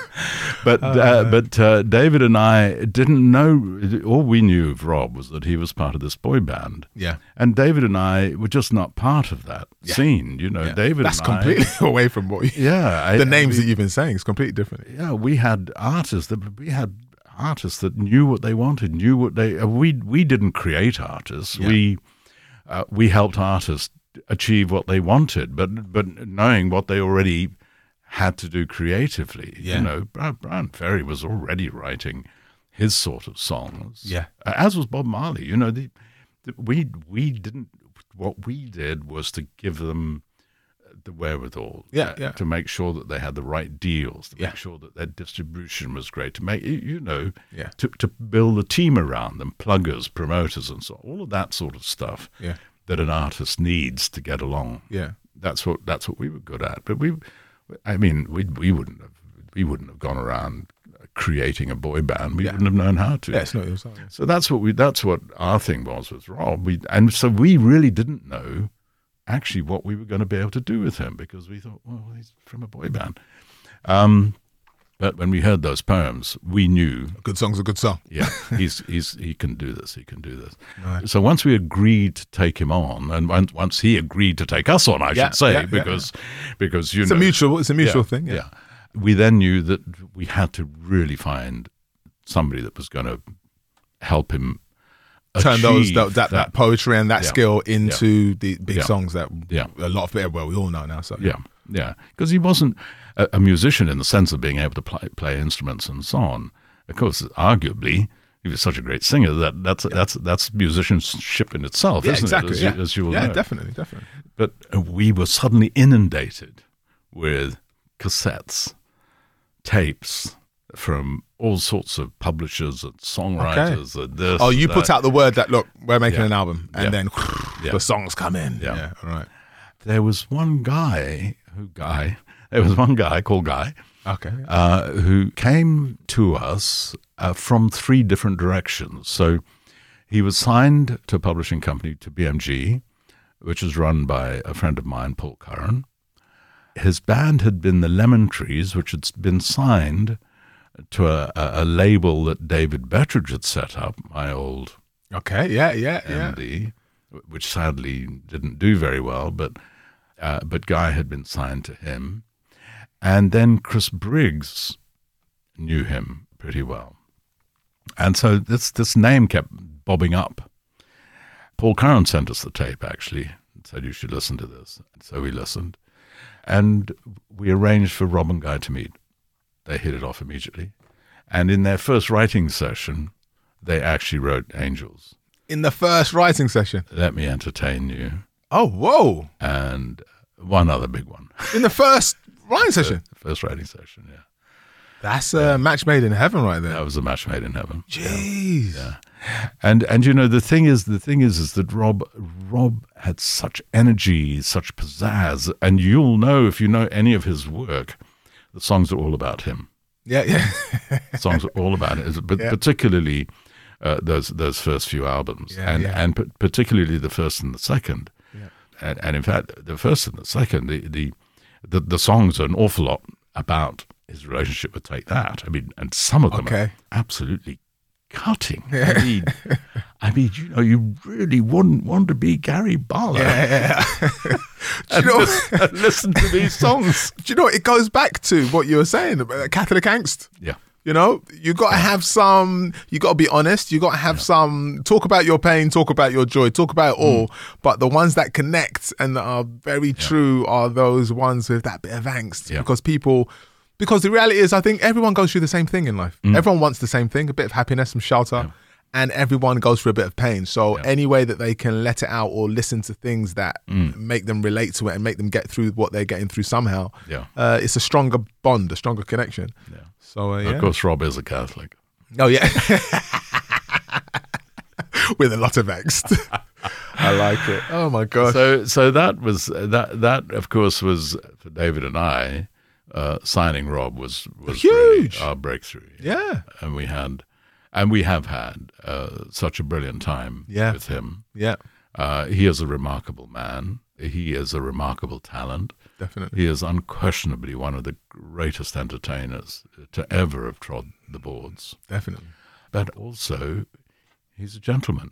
I think he's only ever once raised his voice at me, probably because I was doing something particularly crass at the time. Or maybe I was trying to persuade him to do something he really didn't want to do.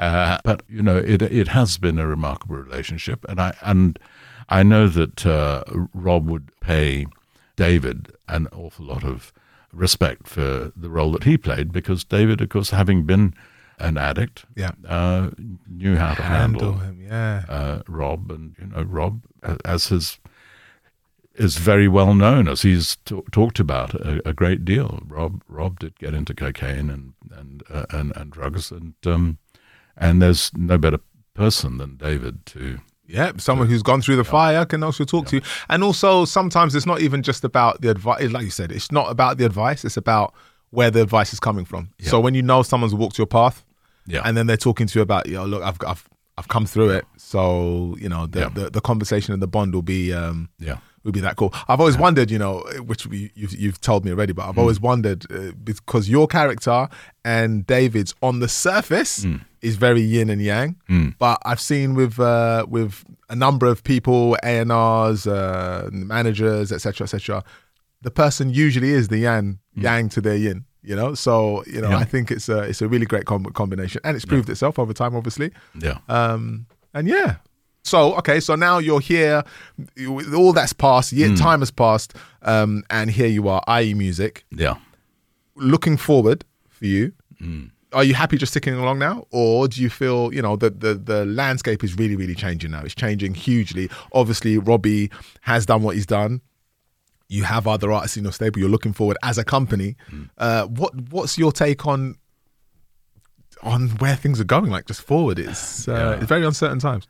Very uncertain times, and I've worked with artists now for such a long time, and I would like to see the world return to some sort of normality. I would like to see our artists flourish in the way that they should be and in the way that they can't be at the moment. Yeah, I'd like to see Rob back on the road. He can't be at the moment. Neck Deep, Passenger, all of our artists, I'd like to see them really doing what they were born to do. Yeah, the road. What you were born to do. Yeah, being in front of people. Yeah. Performing. Performing, exactly. That's gone right now, yeah. Yeah. And are we having a tough time? Yeah, we are. I've sadly had to make 7 people redundant, and that's an incredibly tough thing to do. Yeah. But of course, it's either that or it all goes. So these are hard decisions. I'm delighted to say that we've managed to get 4 of those people into other jobs. So brilliant. That's good. That's a good look. Yeah, we've done that. We've achieved that. But I want to. I don't want to have to see artists going back to those bad old days of the 50s and 60s when they didn't own their rights, where the deals were heinous and so on. Sadly, there are still deals out there that are heinous. I see them coming across the desk at me. Wow. For young artists, and some of them really are heinous. And we've got to change that. We've got to change that. And I feel that that's a battle I want to be a part of still. Yeah. Of course, I'm 75 now, so... No, you're not. 57. Stop lying. 57. I can see those biceps. Lying. I think you must be wearing dark glasses. I'd like to continue to do just that. I don't want to retire. Yeah. I don't want to give up. But of course, it just could be that my colleagues here will make the decision for me and say, take over the helm. Huh? Yeah. You really need to be put out to grass. No. I mean, what? You can't remember that? You can't remember that? You can't remember the other thing? I just said it 15 minutes ago. What's going on? Oh, wow. All right. So two final questions. Number one, this whole career that you've had so far, what position has been your favorite? Undoubtedly. Although I had extraordinary times at Ireland, and I've had. I moved to the country. I bought a lovely country house, and in on the edge of the Forest of Dean. That was brilliant. And have we got time for a very quick one? Yeah, so, of course. So my mother really was the person that encouraged me to read. Yeah. And what was she encouraging me to read? Well, it was Jane Austen. Okay. And George Eliot. Yeah. Which I was reading in the bush in Africa. Yeah. Nothing could be more different from my completely. circumstances there and what I was reading. Yeah, geez. And when I came here, I always had this vision of an English idyll. Okay. Of the country, of farmers and farmland, of rosy-cheeked young maidens milking cows. Yeah. Good luck finding that. It's all given to. It's all bloody Jane Austen's fault. And so I had this view of, moving to the country. And we did. We moved to the country. Yeah. And you moved back. we had the most beautiful house imaginable. Oh, nice. But 4 years. 4 years. We lasted 4 years. And you're like, no, this is not what I want. Back to London. I need some of those busy people that scared me in the first place. I need some of that. Yeah. Right, cool. So to answer your question, undoubtedly, the most extraordinary time has been my time with David Enthoven at IE, and managing Robbie Williams. Management is the. It has been the most extraordinary time, and do you know that? I said that Robbie had only raised his voice at me once, but do you know that David and I, in all of our time together at IE, only ever had one row. One row. Yeah. What was that about? I was taking the Michael out of him. Yeah. And I alluded to masturbation. And I don't know, it must have touched a sore spot because he flipped out. He became very angry. But you see, the key. How long did that annoyance last? Like how long? A day, a week, a few hours? No, a couple of hours. Guys, all right. It's minor. One minor argument. That is minor. Yeah, no, it's incredible. We really didn't. Match made in heaven. That is. Yeah. Brilliant. Well, Tim, this has been so good. This might have to be a two-parter. Like I think, like seriously, your beginning and your not end, your now has been so different. Yeah. But I love the fact that at the beginning you spoke about love. You said that your parents brought you up with love at the center of things. And I think that's what you've approached your life with. And I think that it's funny that you've said management has been your most fulfilling role, because I think the way you approached Robbie with love has also held true to where you started with. So again, I don't know. Thank you. I think it's a great opportunity to sit down and talk to people with a lot of knowledge and really see that you deserve you and David deserve everything that's come your way. So, thank you. Yeah. Thank you. Brilliant. Thanks. Great. Well, I've enjoyed it. But then who wouldn't enjoy sitting here talking about oneself? The Limmer Show.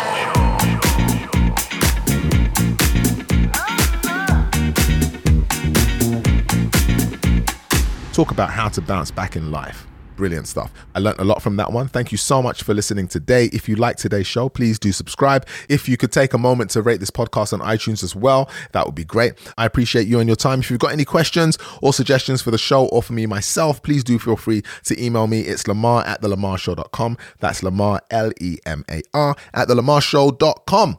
If you're an artist or a musician and you need some advice, please do feel free.